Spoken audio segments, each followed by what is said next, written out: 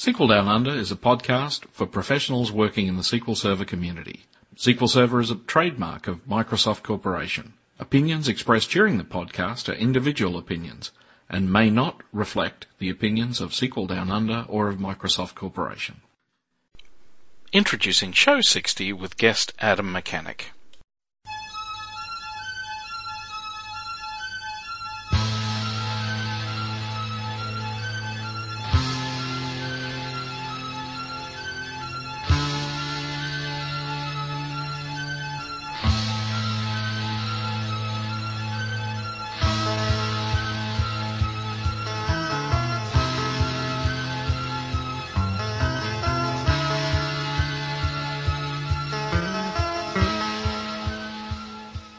Welcome. Our guest today is Adam Machanic. Adam is a SQL Server MVP based in Boston in the USA. Welcome, Adam. Thanks, Greg. Listen, we have had Adam on the show, and I'll put in the show notes a link to the earlier show where we had Adam there, so it had details of his background and how he came to be involved with the product. But what I'll get you to do, Adam, is just tell us what things you've been primarily working on over the last couple of years.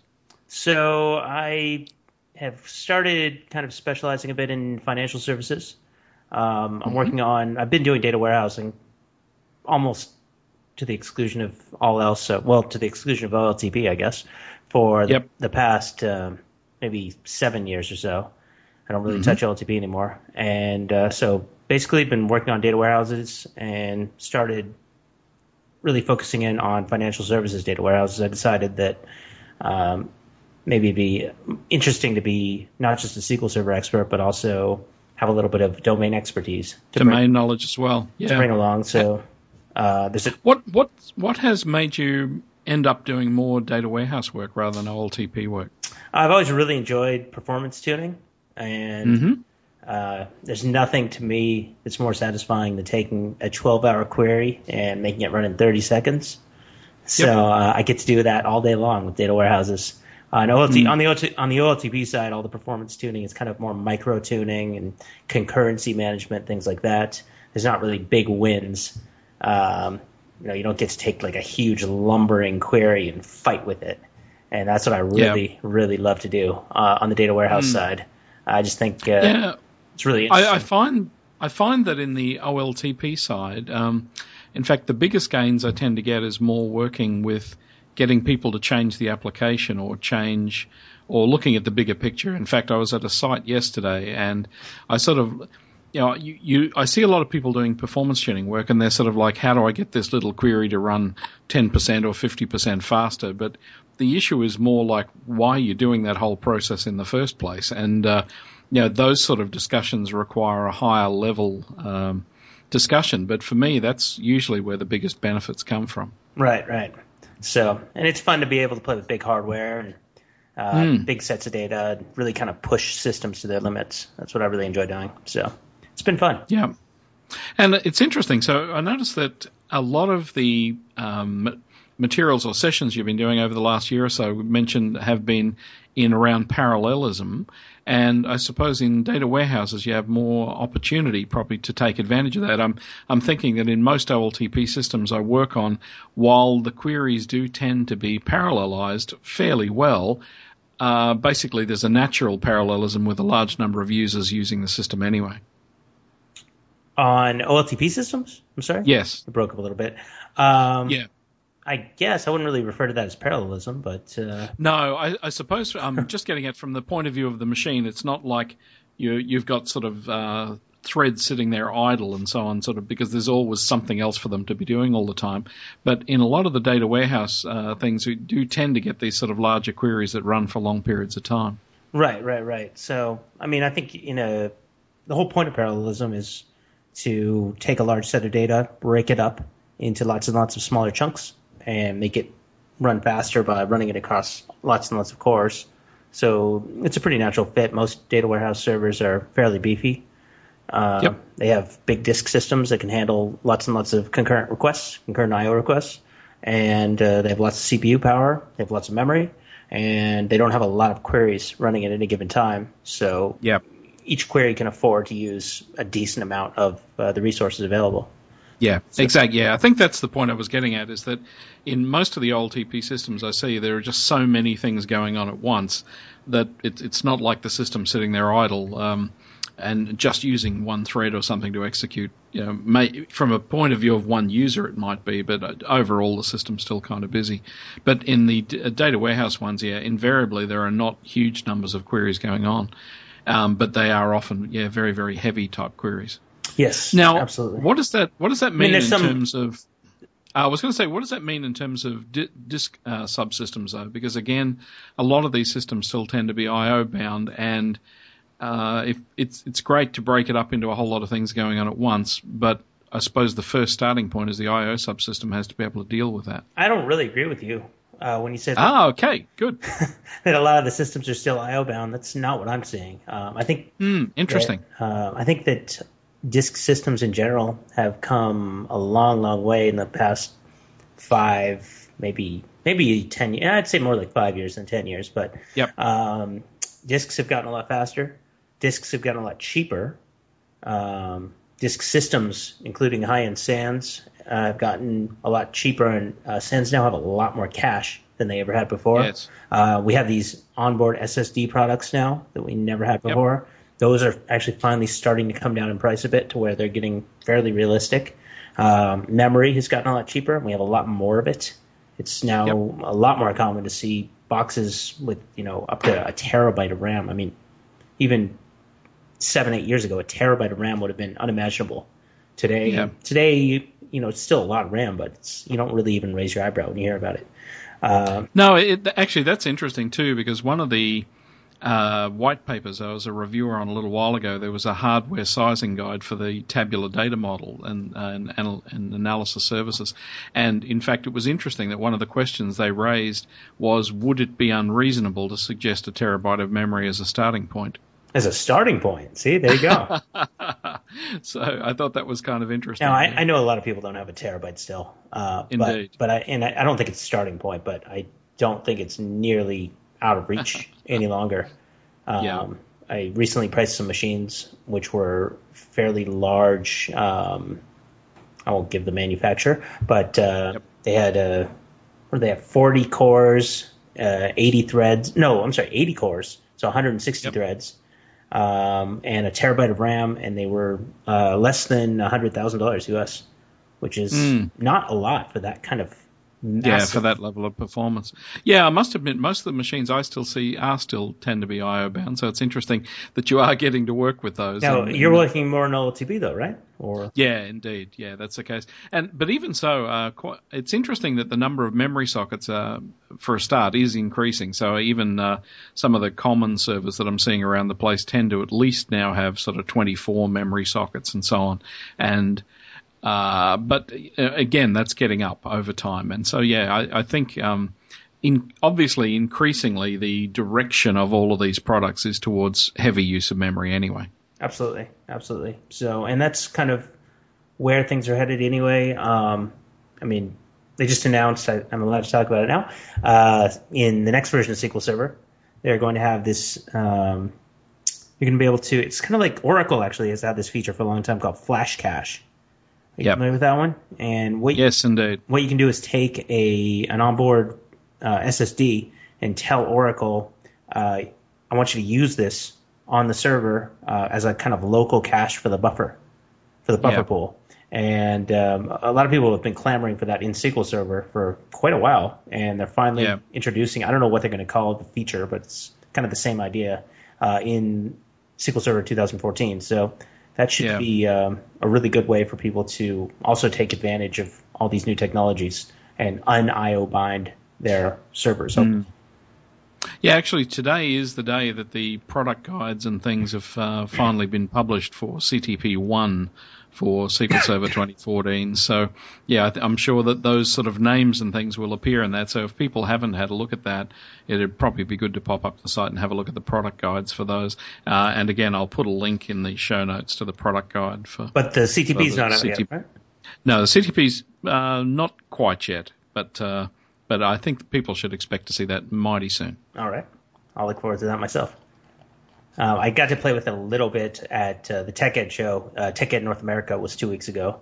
And I got to play with the CTP there on a VM, very, very slow VM, but it was kind of cool to try out some of the new features. The clustered column store is something I'm fairly so I suppose maybe, given the fact that this is announced now, we should just momentarily divert. What are the things that you're most looking forward to in this version? Again, the clustered column store for me is the thing that I think has the potential, or the most potential, to be a game changer. Yes, I tend to agree.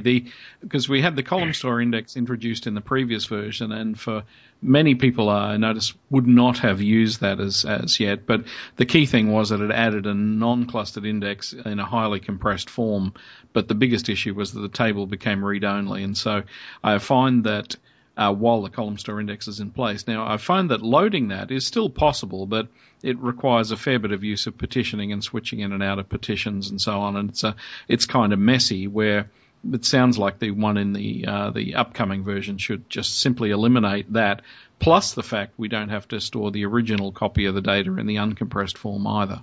Well, yeah, the non-clustered column store that's in SQL Server 2012, for me, the big limitation wasn't the fact that it wasn't writable, but more the fact that it's very hard to get it to use. In the query plan, there's this thing called batch mode. Yes. And all the performance that you're going to get out of it, the performance gains, come from this batch mode working. And getting it to use that batch mode in SQL Server 2012 was very, very difficult, especially if you had some uncompressed data alongside. Supposedly in 2014, it's going to become much easier. I did get to play with it. To do that. Actually, that's another one I'll put a link to in the show notes. There's I think it was from the SQL Cat team, but there is one white paper that sort of describes, when using the existing column store indexes, the query patterns that lend themselves to batch mode and not. Right. So I played with it for about 2 hours at TechEd on this VM, and it was interesting. It compressed really well, so that was cool. Yep. It did speed up certain queries that I ran, but I was very disappointed in a few things, I have to be honest. Your table, for example, can have no foreign keys. If it has the cluster column store index, it can have no triggers. I'm not sure about check constraints, but I don't believe you can have those either. Basically, data integrity, forget about it. Yep. No primary key either, because your only index that you can have on the table is the clustered column store index. Yeah. So it's basically like you can have it fast and bad data, potentially. I mean, as I like to tell people that if you don't have constraints, you will violate the constraints that you're missing. Yeah, indeed. Yeah, look, I couldn't agree more. In fact, in the case of foreign key constraints, it's actually an interesting discussion always as to whether data warehouses should have them or not. And again, even yesterday, the site I went to, they just said, we just don't have them. And I say, why? And they say, well, performance. And I always say, well, have you tried it? Is the first question. And what I find in most sites is that there might in really bigger situations, there might be one sort of scenario where you can't actually have one or two. But the thing is that there's no, you just don't need to have them across the board. A lot of the things that people argue, they always, I hear the app does that, or I hear, all these sorts of words, or the system it came from already had integrity and so on. But yeah, they never think about what if the ETL process has a bug, or, And every site I go into, when they say it'll be right and it doesn't need to be there, when I check the data, it's usually wrong. No, every single time I've seen a missing constraint, every single time over my entire career, there's data in there that's not supposed to be in there. Every single time. Yep. I mean, it's like, it finds a way in. And so really my rule is trust no one and always put constraints. And it doesn't hurt performance that much. It's actually, I'd much rather have correct data and take a small performance hit. And if there is, and really with foreign keys, they can actually benefit performance too. Yes, exactly. They can help the query optimizer do a better job. So it's really nonsensical for these people to not include those. Yeah. And every time I then uncover bad data, I always hear a story about, yes, that's right, we had that bug a couple of weeks ago. There's always a story, but it invariably is wrong. Yep. Or I'll see I'll see a lot of code every time there's kind of not enough constraints. The kind of code smell that I'll look for, or sniff for, I guess, will be there'll be a lot of top ones in subqueries and a lot of select distinct used all over the code. Yep. And that's how you can kind of tell that you have a little problem. Yeah, no, that's good. That's good. And so, they're expecting a value to be there, but occasionally there's multiples, so they're having to do a select distinct or something to, or a top nasty. one, yeah. Exactly. Or a top one, yeah. Let me find the first one that matches this thing that should only be one. Yeah, and no, it's good. So the clustered column store index you're looking forward to, do you have if you've played around with them at all, have you got a feeling for the level of compression you're seeing? Again, I only played around with it for like 2 hours at TechEd on a really slow VM. Yep. So I didn't get to do a whole wide variety of things, but I'll just say it looked pretty good. I don't remember the number, but I was pleased. Yeah. I can say that I messed with the non-cluster column store, and I think I was seeing like 80% on some data sets or something. Yeah, like that's pretty much my thinking. It's very, very much the same engine as in the tabular data model, and pretty much all the time we tend to see somewhere between 7 and 10 times compression is quite routine. But I do see scenarios where it literally ends up being, a 100th or a 400th of the size, which is bizarre. But it certainly is an overwhelmingly interesting story when it does do the right thing. So that'll de-IO bind you as well. I don't know if it'll. Oh yes, absolutely so. I don't know if it'll work for your OLTP scenarios very well. But in a data warehouse, it'll definitely un-IO bind you, and it'll actually, if you're in batch mode, it'll reduce your CPU time as well. So it's pretty cool technology. The only problem is batch mode doesn't cover even in 2014, is not going to cover a fairly large surface area, such as windowing functions won't be covered in batch mode, which is one of the main things that I tested when I was at TechEd and had a couple hours to play. And I found in that case, the normal indexes still worked better. So. One of the things I didn't look at as yet is whether there are any data type restrictions, because I'm guessing there would be as well. I believe I read that XML, CLR, UDTs, I assume that includes geography, geometry, and hierarchy ID, and lob types aren't supported. Yeah, so that'll be another thing that is that would need to be checked as to whether those sort of data types are something that you can work with or not as well. Right. I know that certainly in the original Power Pivot and tabular models, it wasn't only just the data types, it was certain precisions of certain data types as well. So, for example, they didn't support initially the entire range of decimal, for example. And again, I don't know if that's changed as yet or not. Yeah, that has actually. That is the case, I should say, in SQL Server 2012. And that all those restrictions have been lifted in that's great. 2014. Although I'm using float most of the time these days, so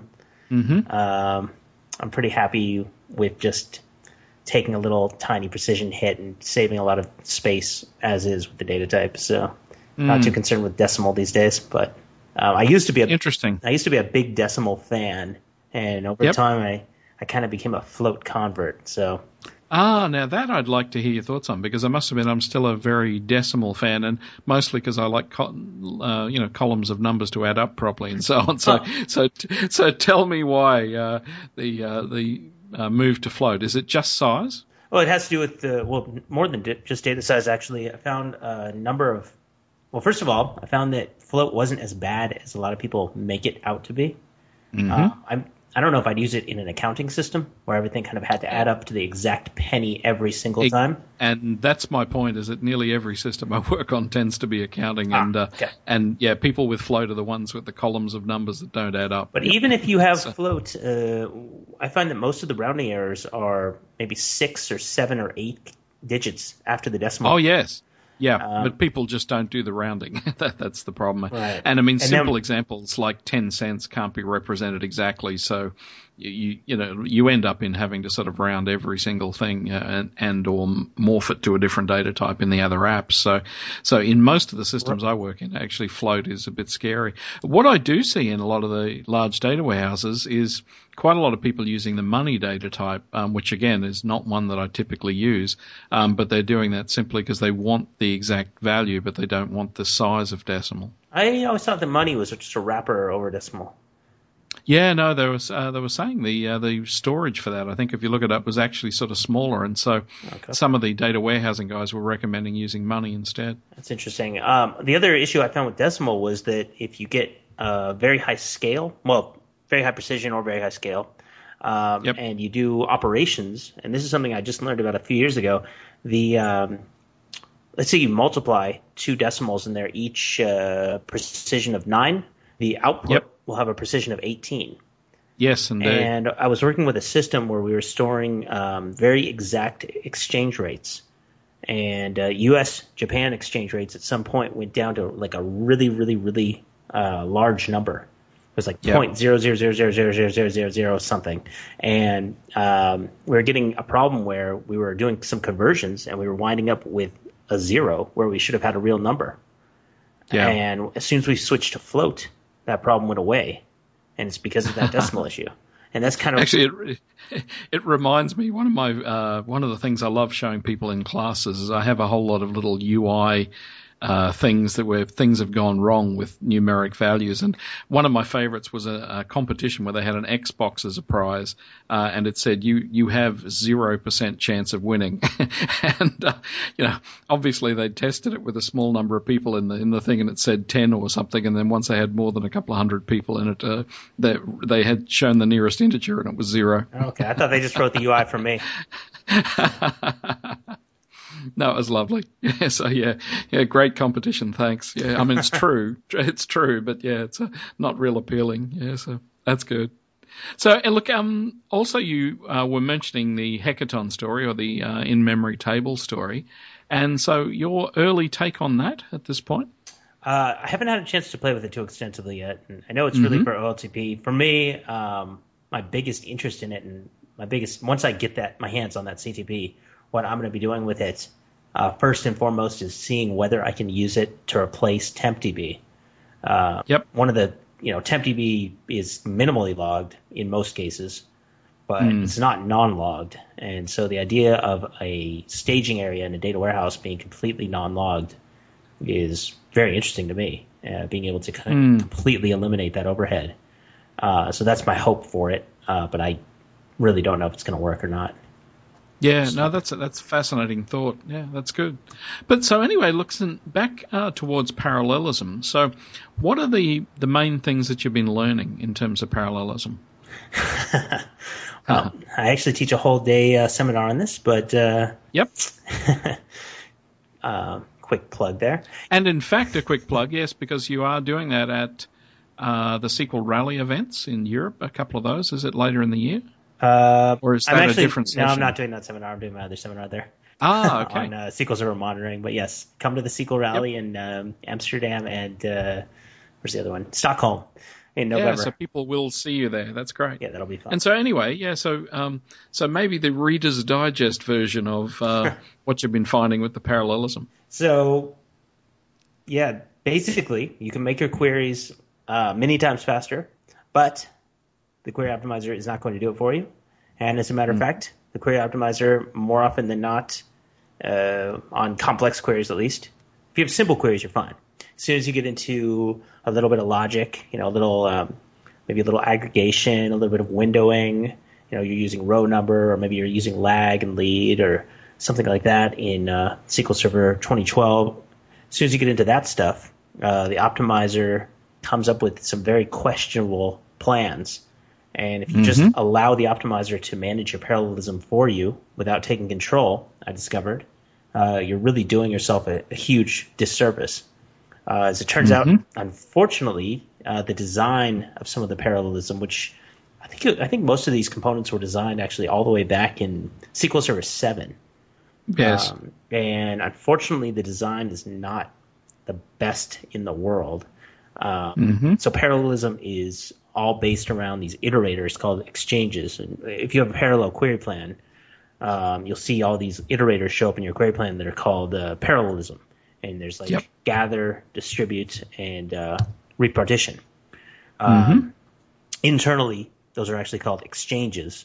And the way they work is that basically data flows in to one side of the exchange, and the exchange collects the data into data structures called packets, and then the packets are pushed across the exchange to the other side, where threads on the other side, well, one or more threads, depending on the type of the exchange, will pick up the packets and continue processing. Unfortunately, and I don't know the complete internals, having never seen the code of the exchanges. I know what they do, but I don't know where the inefficiency lies. Unfortunately, these are actually very, very efficient, inefficient at doing their job. And some parallel plans, if you run select star from system exec tasks or sys processes. Remember back in SQL Server 2000 when we only had sys processes and you'd run it. Yes. Select star from sys processes where SPID equals 65 and 150 rows would come up. And what's happening there is that you have 150 tasks allocated to your plan. And it's not because your plan's using 150 active threads. It's because you have basically each exchange iterator in your plan represents a parallel zone. And each parallel zone has its own set of threads. So you get as many threads as zone times degree of parallelism. And that's how that math works. And each time you have one of those exchange iterators, the data has to flow through that iterator into the packet structure, then out of the packet structure again, and it gets incredibly inefficient. And so what I've found is that if you want to improve the performance of parallelism, you have to learn how and why the query optimizer places those exchange iterators and get it to put fewer of them into the plan. Mm-hmm. So that's excellent.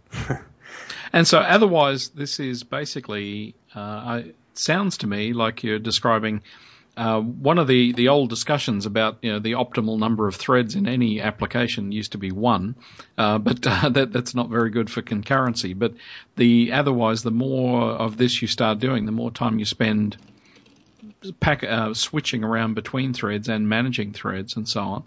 Is it somehow related to that? Is it you just simply saying the overhead becomes too high? I think you're referring to context switching. Which is when either the operating system or SQL Server itself. Sure, but I'm just thinking in terms of the same thing. Is there a scenario where the degree of management of it starts to overwhelm the benefit from it? That's all. Yeah, there probably could be, but that's not really the key point for me. Yep. I think that when you get to that point, the answer is run fewer queries or buy more CPUs. Okay. Versus this is like if you have an empty system and you run this query, it's going to go 4, 8, 10 times slower than it should. Yep. Because all the data is going in and out of these inefficient data structures. So it really has nothing to do with thread management and everything to do with data flow management. Does that make sense? Yep. So it is a management overhead though, still in what you're describing. Somewhat. Yeah. Interesting. But what it comes down to is really I found certain query patterns that you can use that will cause the query optimizer to change the shape of the plan into something that will perform much, much better.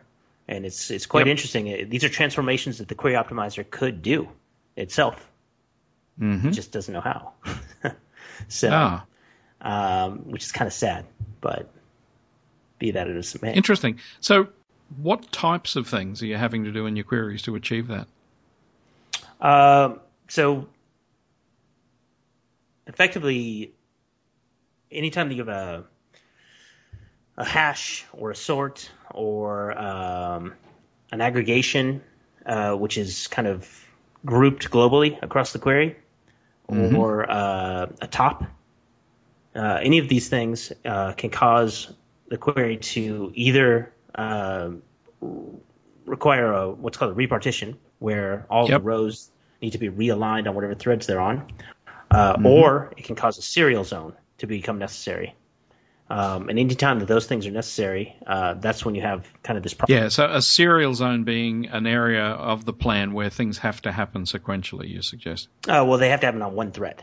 So, yeah. Yeah, on a single thread. On a single thread. Okay. An example of that would be like top 1,000. So select top 1,000 star from table.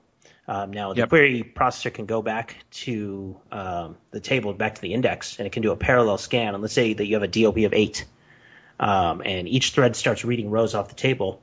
Well, the question becomes, which thread has the top 1,000 rows? And the answer is, I don't know. So the solution, the only way to solve that problem is to have each thread read maybe 1,000 rows, the top 1,000 rows that are on that thread, then put them all together into a collection of 8,000 rows on a single thread, and have that single thread take the top 1,000 off the 8,000. Yep. So that's an example of where like a serial zone is needed. And you can think of an aggregation, select some units sold from table. Same thing. Each thread can start reading, and it can even do something called a partial aggregation, where each thread kind of aggregates whatever data it has and then merges it all together, and then the data is reaggregated into one final answer. Anyway, once you understand why those things occur, you can start writing your plans in such a way that they don't have to occur. For example, consider select product ID, sum units sold from table group by product ID. Yep. So now we have one group per product. And by default, the way that this will be solved by the query optimizer is, depending on how many rows you have and indexes and blah, blah, blah. So we'll just kind of pretend. So the default way this can be solved is that the data is going to be read out of the table, and the query processor uses this thing in parallel plans called parallel scan.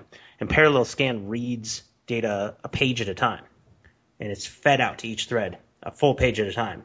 And depending on your index, each page might have data for the same product ID or different product IDs. It might be all mixed up across the threads. Yep. So each thread will have some product IDs. Maybe some products will be spread across different threads and so on. And each thread will start doing this partial aggregation trick. And it'll take all the units sold that they have locally and produce, maybe one group per product that each thread has. And then all the threads will have to be merged together and the data kind of resorted. And then maybe some more threads will come along. And each thread now that the data has been resorted, will have the partially aggregated versions. And maybe the first thread will have all the data for products 1, 2, and 3, and the second thread will have all the data for products 4, 5, and 6, and so on. And that way, everything will come together and you'll get the right answer. The problem with that is all this sorting and moving of data. And so what I found is a solution to solve this problem is to introduce another operator into the plan, which is an outer reference to, in this case, it would be like the products table itself. Yep. And what I call that is, I call that the driver table.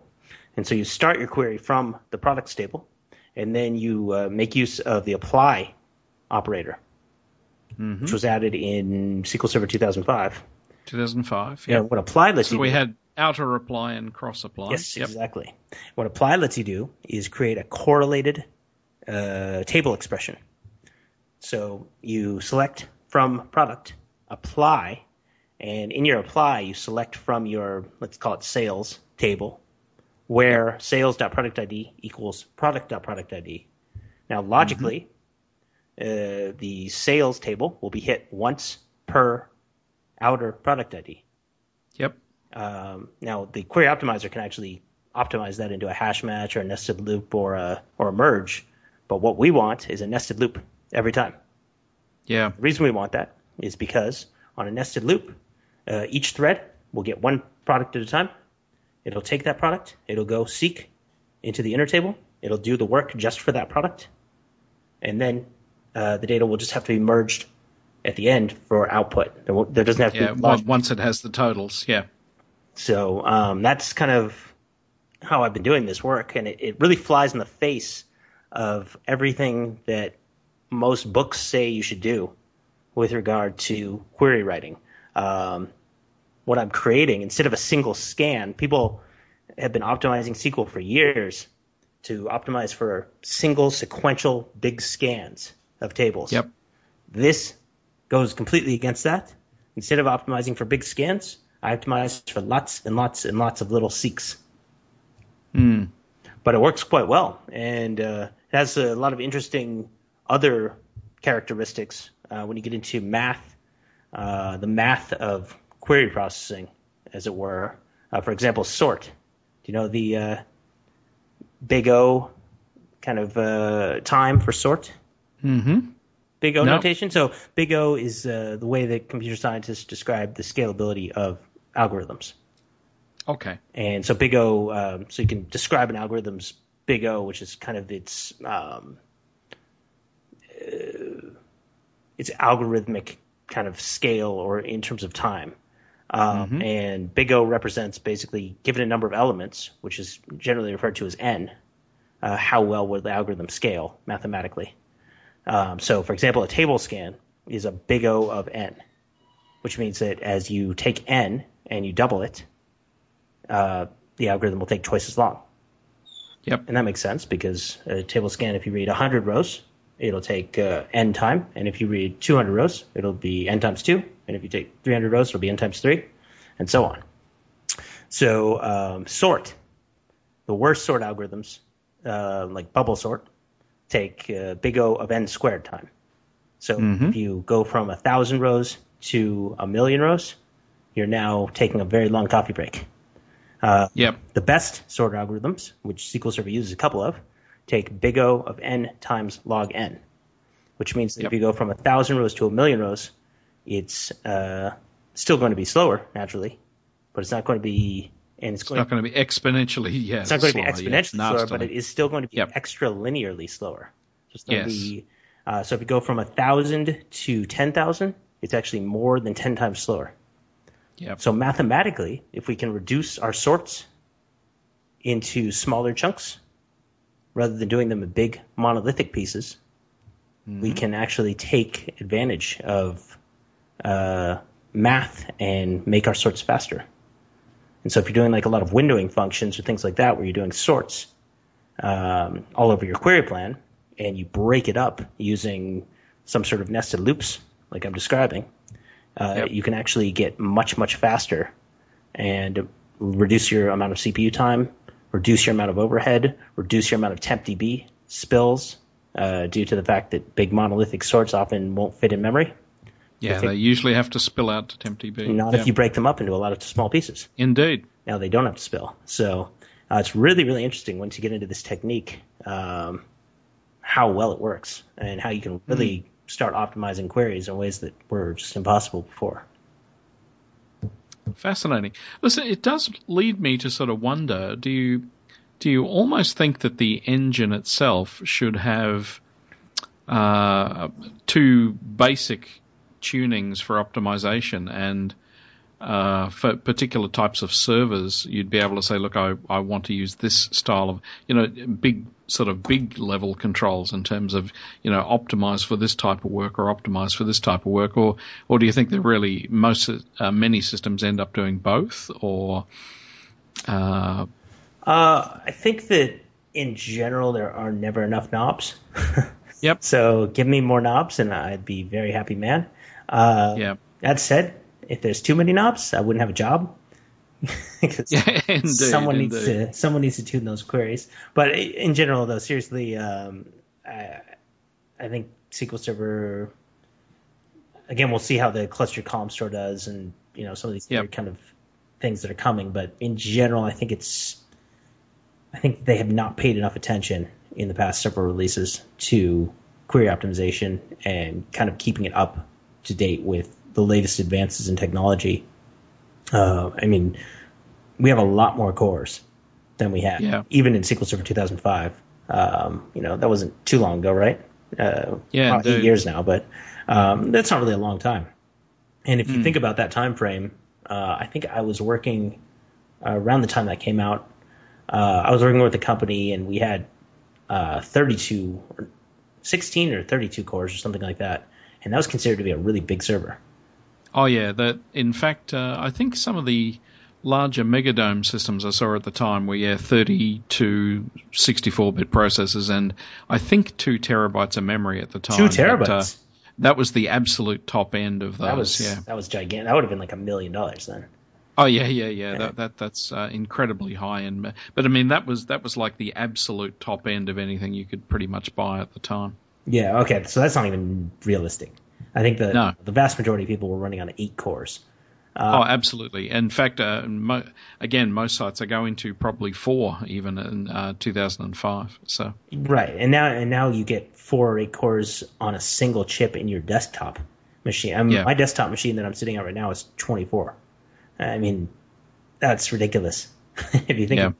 But the point is, SQL Server itself, the query optimizer, hasn't changed its logic in any way to take advantage of all these new cores, the memory that I was talking about earlier being cheaper, the disk systems being faster.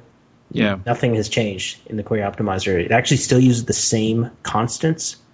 So the way the query optimizer works is everything's cost-based, of course, and those costs are all based on constants, and it's basically some constant times estimated number of rows times estimated row size based on which operation is kind of taking place.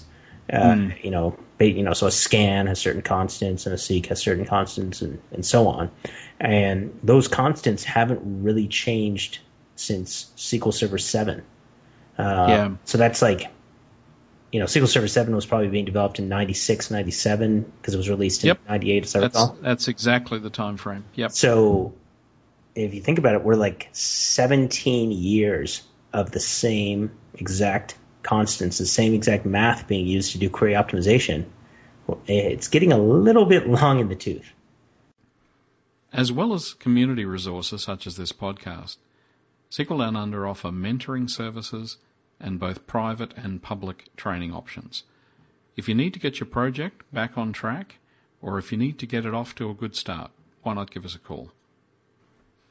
We have also recently introduced a series of online courses available in both Asia Pacific and US-UK time zones. In particular, the first course that's offered in this series is Query Performance Tuning.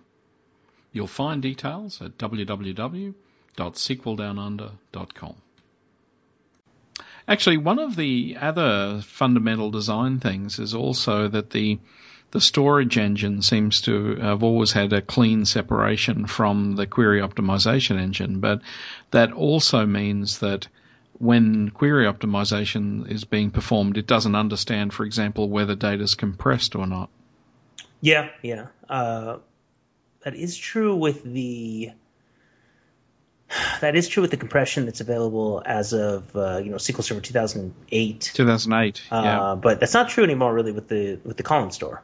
With a column store, yeah. Column store is a different story. But, yeah, I just think it's another challenge is that if some of those fundamental changes could potentially occur, and just I think as a design, if you've got one thing layered above the other, you just sort of wonder how much knowledge you have to have leaking between the two is that separation still even sensible? Right.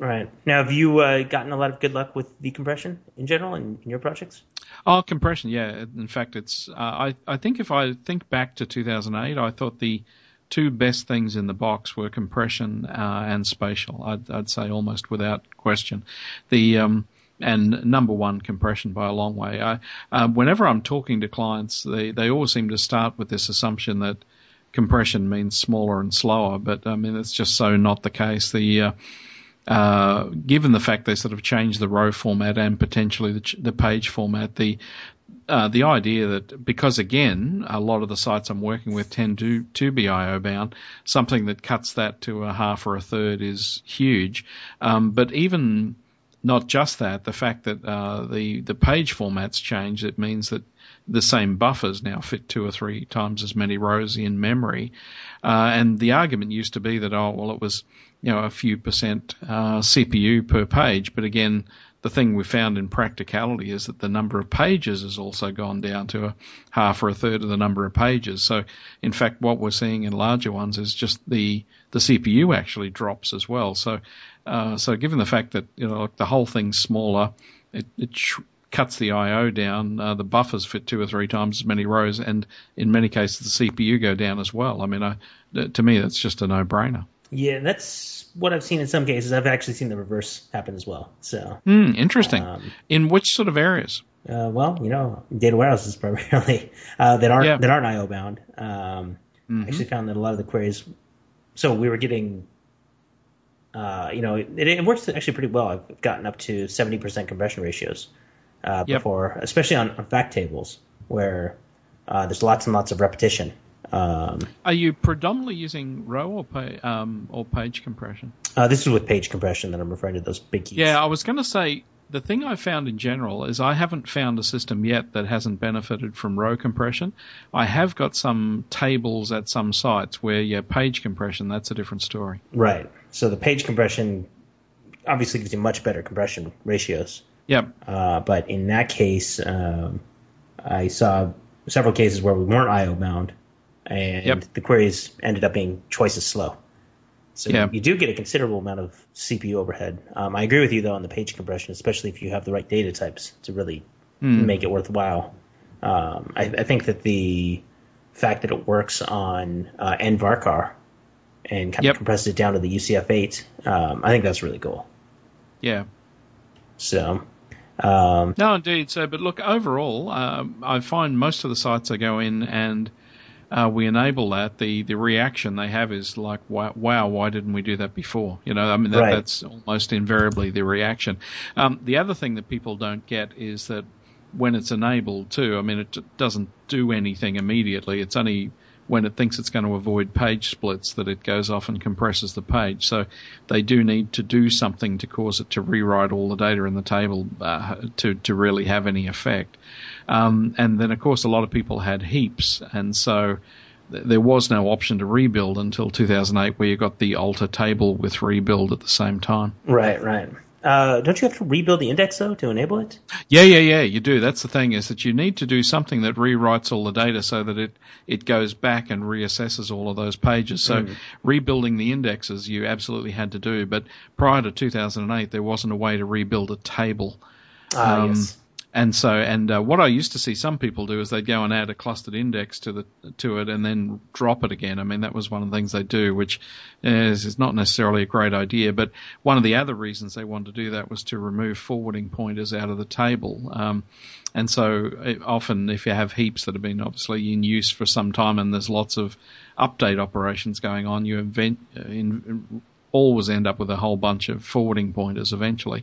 And at least, again, alter table with rebuild removes all of those as well. Okay. Well, I haven't seen too many heaps in the real world, so you seem to be hitting some interesting projects. I think, it's a pretty wide variety of things we tend Although to I am working with a vendor system right now that what they've done is created a non-clustered primary key on every single table.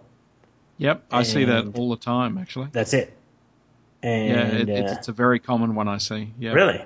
So what do you think that comes from? Sometimes it's simply the libraries that they're using to generate that. Other times it'll be something like it's a GUID primary key and they're wanting to keep that off separate somewhere else. But even there, though, And again, the argument being that it's much quicker to rebuild the index that just has the GUID and some other identifier than it is to rebuild the entire thing. Yeah, but who cares how quick it is to rebuild the index when every single query is either a scan or has RID lookups? Yeah, and indeed, it's very much the case. But the other thing that I find a lot of the sites where they've got that, they end up with tables that are messes in terms of the GUIDs. But what I find is a lot of the time people still have this idea their logical and physical data models have to be the same. And my personal preference on a lot of those is I end up with a single separate table that maps the GUIDs to ints, and literally everything else is just joined and done via ints instead. To that one table, though. Oh, yeah. That's often it may be the one, it may be not. But the thing is that becomes a very small thing to look after and maintain. But the idea that the ID externally has to be the same ID internally is just something I don't necessarily buy into if you have some layer of abstraction in the database. Yeah, I would agree with that as well. I don't know. I think people maybe concentrate a little too much on the whole GUID thing, but... And again, that's a changing story as time goes on. Yeah, so. For me personally, in cases where I've seen a lot of GUIDs actually used, that was in the past in more OLTP style applications. Yep. And in those cases, a lot of times fragmentation doesn't matter a tremendous amount. It matters somewhat, but it doesn't really matter a tremendous amount. Well, I suppose it depends on the sort of thing, right? If you're talking about like a site I was at yesterday, I mean the tables averaged like the internal fragmentation was 50%. Mm-hmm. I mean that means you are reading twice as many pages to get the same amount of data. Yeah, but if you're only reading 1 or 2 pages per query, as you are in most OLTP systems. Yeah. Well, yeah, depends on what they're doing with the system. Yeah. In fact, it's one of the things I often look at. The things like the index maintenance stuff that at least the sort of things that Ola Hallengren has in place are better than the ones in the box. But one of the things that none of these things ever look at is how the table is actually used or the index is used. And so I look at a lot of these things, and if as you say, all you're ever doing is particular seeks or something on an index, then, almost who cares? Yeah. Right. So I think it's always interesting because I talk to a lot of DBAs who the first thing they do when things slow down is they go and start defragmenting everything. And very rarely does it make much of a difference. Although sometimes it actually does make a difference because it brings the pages into the buffer cache. Yes. So they rerun the query.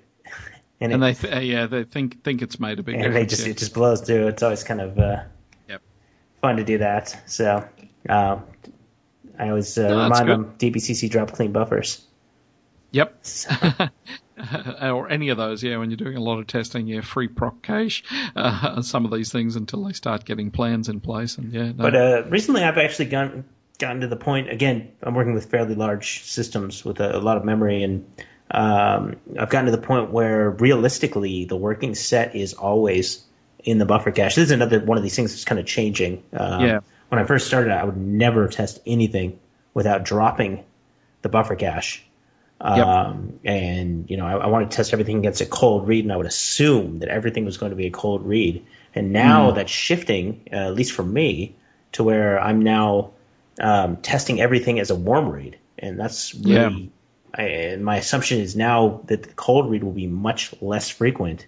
And again, it's due to the fact that we have a lot of memory, we have a lot of SAN cache, and the cold read's just not as – it's still bad, but it doesn't really matter as much. No, agreed. It's as that amount of memory is increasing, that's right, it completely changes the type of thing you're trying to optimize for. So that's getting back to 2014. I think I think that I'm going to call it flash cache at the risk of completely confusing anyone who might look at it, but that flash cache style thing is really going to change the way I think a lot of people do query tuning. Yeah. Well, it's interesting. I know again, I think one of the common things that probably look, obviously it'll be local SSDs, but more likely probably local Fusion IO boards or OCZ boards, the boards that are sitting in the server itself, but just using that as an extension of the cache. Right. Or violin memory. Violin memory, yes, another one again, yeah. So what I noticed with most of those boards too is that from what I gather in most cases, the bus is actually the bottleneck in the case of most of those. So I know they're certainly experimenting with versions where basically they take power off the motherboard, but basically the boards then plug into memory sockets instead. And I think it's going to be very interesting when you get that style of memory sort of masquerading as real memory in the system in a way. I think that because they just give you large amounts of something that is slightly slower but persistent memory. Again, that'll lead to a different style of optimization and possible outcomes. But there's a lot of new memory technologies kind of just over the horizon. Well, I mean, supposedly this magnetic RAM is going to come someday, right? I don't know if you've read about that much. A few actually, and there was a thing locally just about that again the other day. But they've been talking about that for 10 years now, and kind of still waiting on that. But eventually, one of these kind of persistent RAM technologies is going to come along, and I think, assuming that it's cost effective, it'll completely change everything. Like we won't even have to have this discussion will not even make sense anymore. Yes, exactly. So that'll be interesting when that day comes. All good.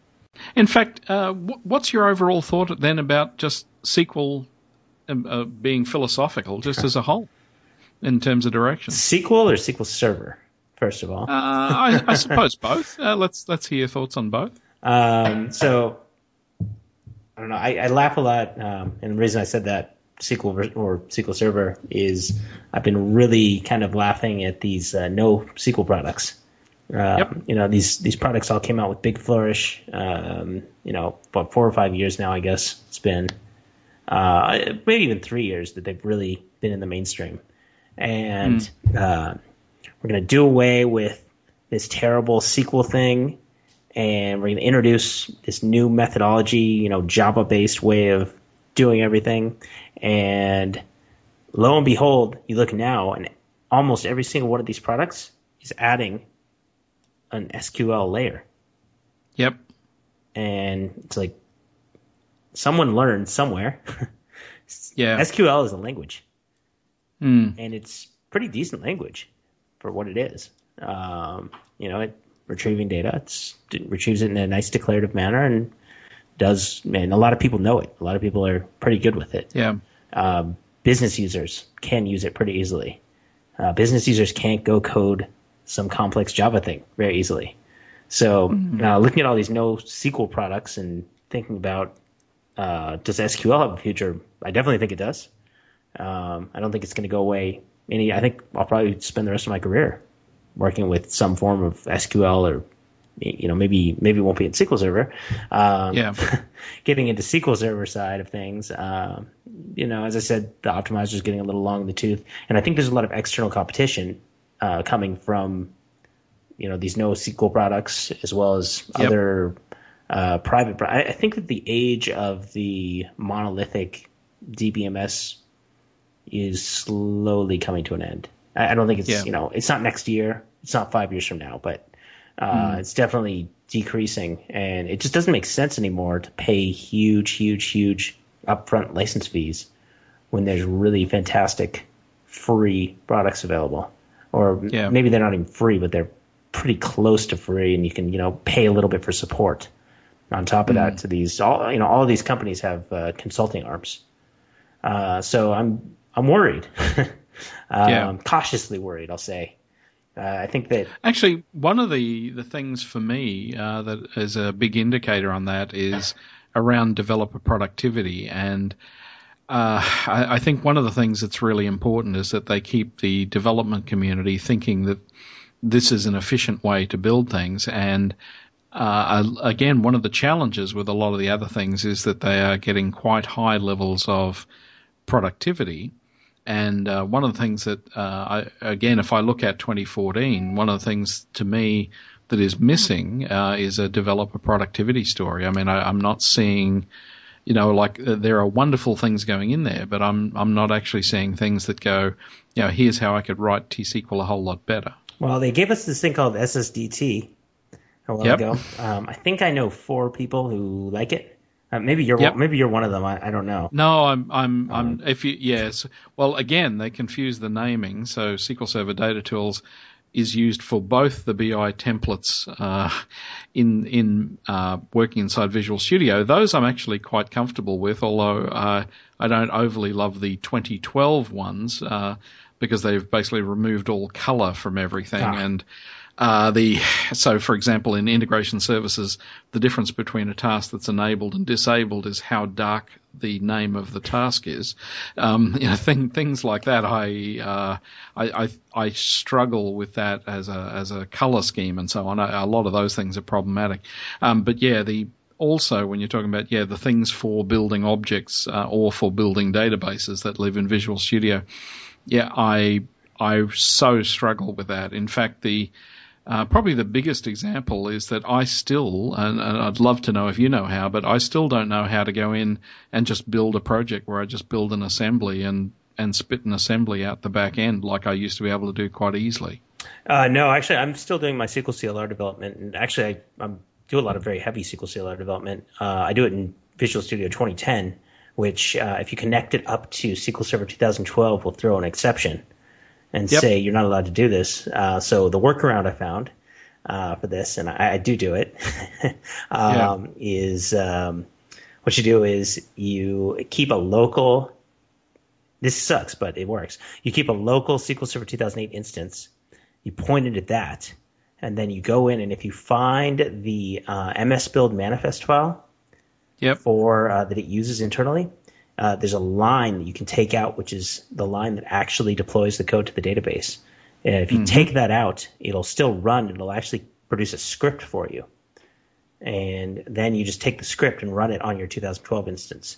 And that's so it's kind of 2 steps to do the deployment, and it's a terrible pain, but that's how I've been doing my work for the last. Yeah, it just intrigues me is that as you say, in Visual Studio 2008, I could start a project, create some objects, build an assembly. I could deploy from that if I want quite easily or not, but just for someone working at how to even do those projects at all now in the new environment, I don't find it a clean experience at all.